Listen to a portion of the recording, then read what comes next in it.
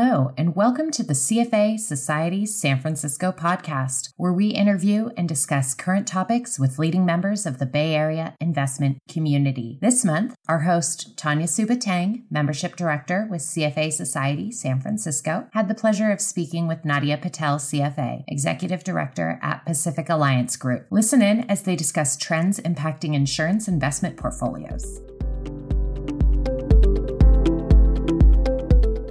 Nadia, good morning. It's great to see you again. How are you? I'm good. Thanks, Tanya. So good to be here. I am thrilled to have you on our show. Today, we're going to be talking about trends affecting insurance investment portfolios. And who better else to speak about this topic than you, Ms. Patel? For our listeners, you actually worked with BlackRock for 12 years covering insurers. And now you are the Executive Director with Pacific Alliance Group. And maybe for our listeners who are not familiar, can you kind of share with us a little bit more about your role there and about the company? Yeah, no, thanks for having me. And it's great to be here to have this conversation and seems very topical. PAG is a multi-alternatives asset manager established out of Asia. And we're primarily focused on delivering opportunities that cover the private markets. So private credit, private equity, real estate on behalf of institutional clients globally. And today PAG manages, and we have the fortunate privilege of managing $55 billion in assets under management.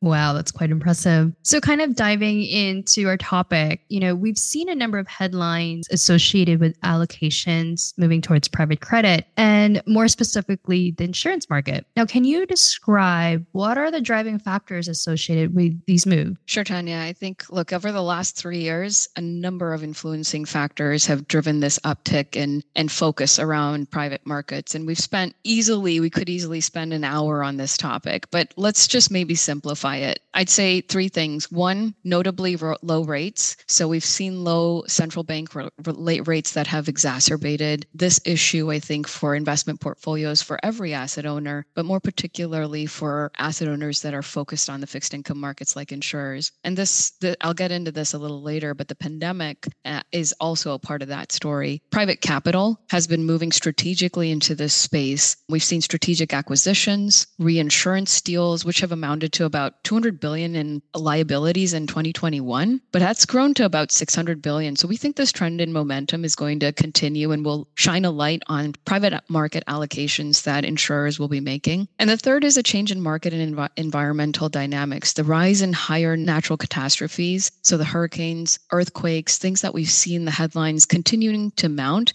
are tantamount to higher liability costs that need to be accounted for and strategically accounted for. It's hard to predict some of these things. So this is another opportunity for capital to be diversified. And maybe just taking a step back, coming out of the GFC, we saw the growth in allocations to private markets across private equity, private debt, real assets. The story, though, of non-bank lending, and I think this is where fewer companies who were going public to obtain capital, not only because there were newer sources of available capital through private venues, but because the threshold of entry to the public markets, such as the high yield market in the US, became higher. So private equity deal volumes increased. We also saw insurers, particularly on the life side, take advantage of private equity exposures in their portfolios to better liability match. And so this phenomenon continued as people saw ultimately results in portfolios. Now, fast forward that to the pandemic. And as I mentioned, the pandemic, as with the global economy confronting lower rates, lower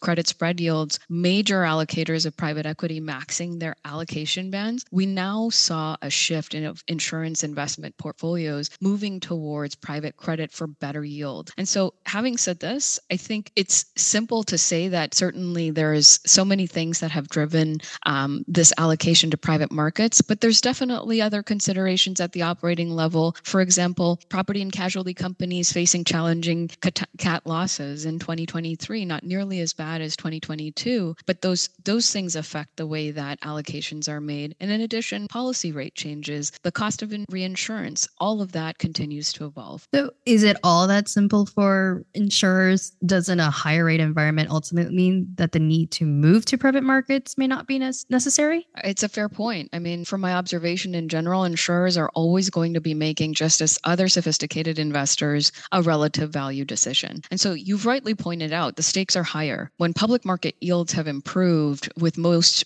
OECD central banks holding rates higher, higher, despite what the implied yield seems to be indicating.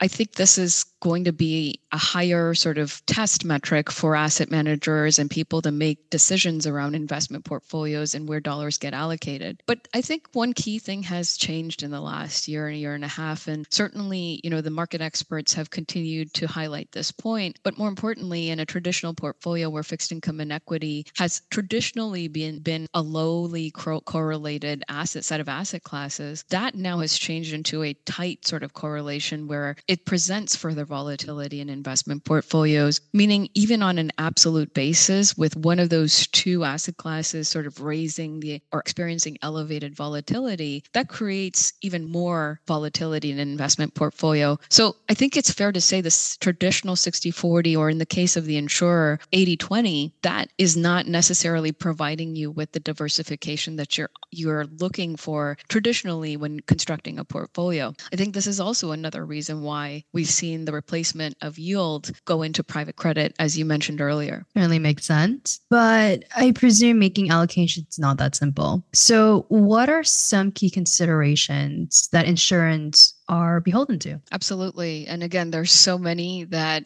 these asset owners have to confront and face on a regular basis. I think I'll summarize what I think are the top ones. The regulatory environment is certainly key. And for the US, it's the NAIC and their respective state regulatory bodies. For the European market, it's Solvency II. Some Asian insurers also face very similar market regimes where they're either at being beholden to a similar model as the NAIC or Solvency II in Europe. But I think what is more important to understand is that whatever these regulatory bodies and agencies are seeking to do, which is to mitigate risk and protect policyholders, it implies a cost for holding a certain type of security on the insurer balance sheet. And so insurers have to be very judicious with the way that they're allocating. The second is rating agencies, publicly listed or not, the assigned rating will help determine financial stability for the insurer as it does anyone else who's obtaining a rating. And the ability to meet those financial obligations down the road is of critical importance for its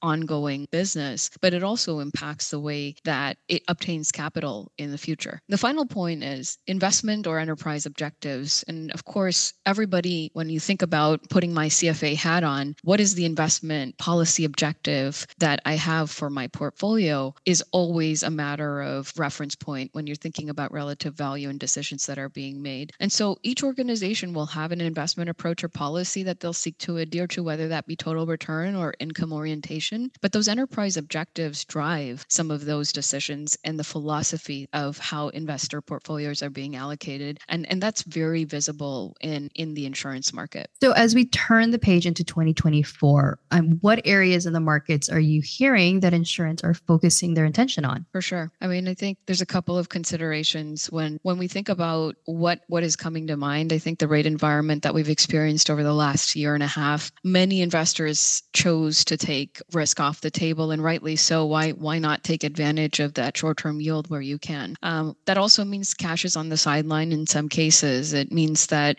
there needs to be sort of a redeployment of that. So there's a lot to consider coming into 2024. The volatility of operating earnings as well is another part of that consideration. As I previously mentioned, the operating considerations and the investment portfolio decisions are acutely connected. And so an enterprise view of how risk is taken can be heavily skewed towards the way that the macro environment is determining its operating success. I think another thing that we're seeing is, as a result of some of this uncertainty, that structured solutions by regulators are coming under some further scrutiny by regulators. And so, as I previously mentioned, regulators play a key important role in how insurers are taking risk in their portfolios. I think insurers are there's two schools of thought here. One is let's take a wait and see approach and how regulators may digest some of this, but also in other cases, there is a relative value decision being made on whether or not it's worth taking the risk and right-sizing that risk. And a lot of that risk is being still taken in private credit, and in some cases in capital efficient or structured structured solutions. So that I think will continue to ebb and flow, and there'll be even more opportunities in private credit. I'm sure that the listeners here have heard a number of things already coming out of the gates of 2024. The other area I think everybody thinks of and is as at top of mind is the commercial mortgage loan market, and certainly with office exposure in the U.S., insurers are certainly under scope, as are banks, but they are being judicious. And I think insurers have had historically pretty conservative portfolios, and so there is a view that certainly some of these valuations are going to impact ultimately balance sheets. But at the same time, I think from putting an investment hat on and thinking about what that relative value looks like and taking the next step forward, there are still opportunities. And in some cases, insurers are taking a look at that, particularly as inflation rises to the top of people's mind in a year where whether or not, a flat or a soft landing is your base case scenario. As I mentioned, inflation is going to drive another area, I think, of interest. And when we think about duration, I previously mentioned short rates and people taking down duration just to take advantage of those yields. We're now hearing that insurers are taking an approach of extending duration and going further out. And so that also brings into this critical question of how to mitigate sort of inflationary moves. Are there ways to sort of wag a stick at multiple challenges? And I think that is certainly through infrastructure. It can be through a number of other venues that are longer dated that provide you with that adjusted real return that you're looking for. But another interesting angle is that climate change, I think for some insurers has become an even more important topic of discussion. And so what kind of solutions can potentially provide you with that real adjusted return or real return and at the same time match your liabilities? Again, it's already describing to you how challenging it can be to manage a portfolio that's complex like an insurer's, but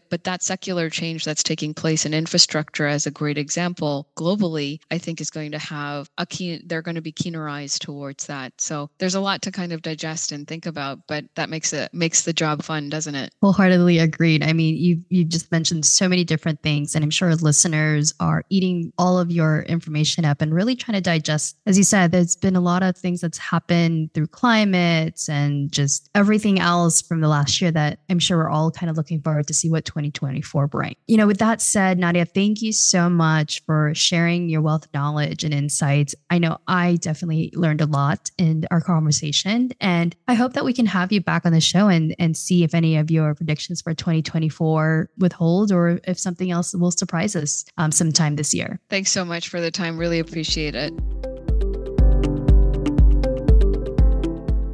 Thank you for listening to this month's episode of the CFA Society San Francisco podcast. We hope you enjoyed the engaging discussion. Join us next month for another new episode. This podcast is provided for general interest only. The content is not intended to be, nor should be interpreted as recommendations or fiduciary advice. Please consult your own investment professional for information concerning your specific situation.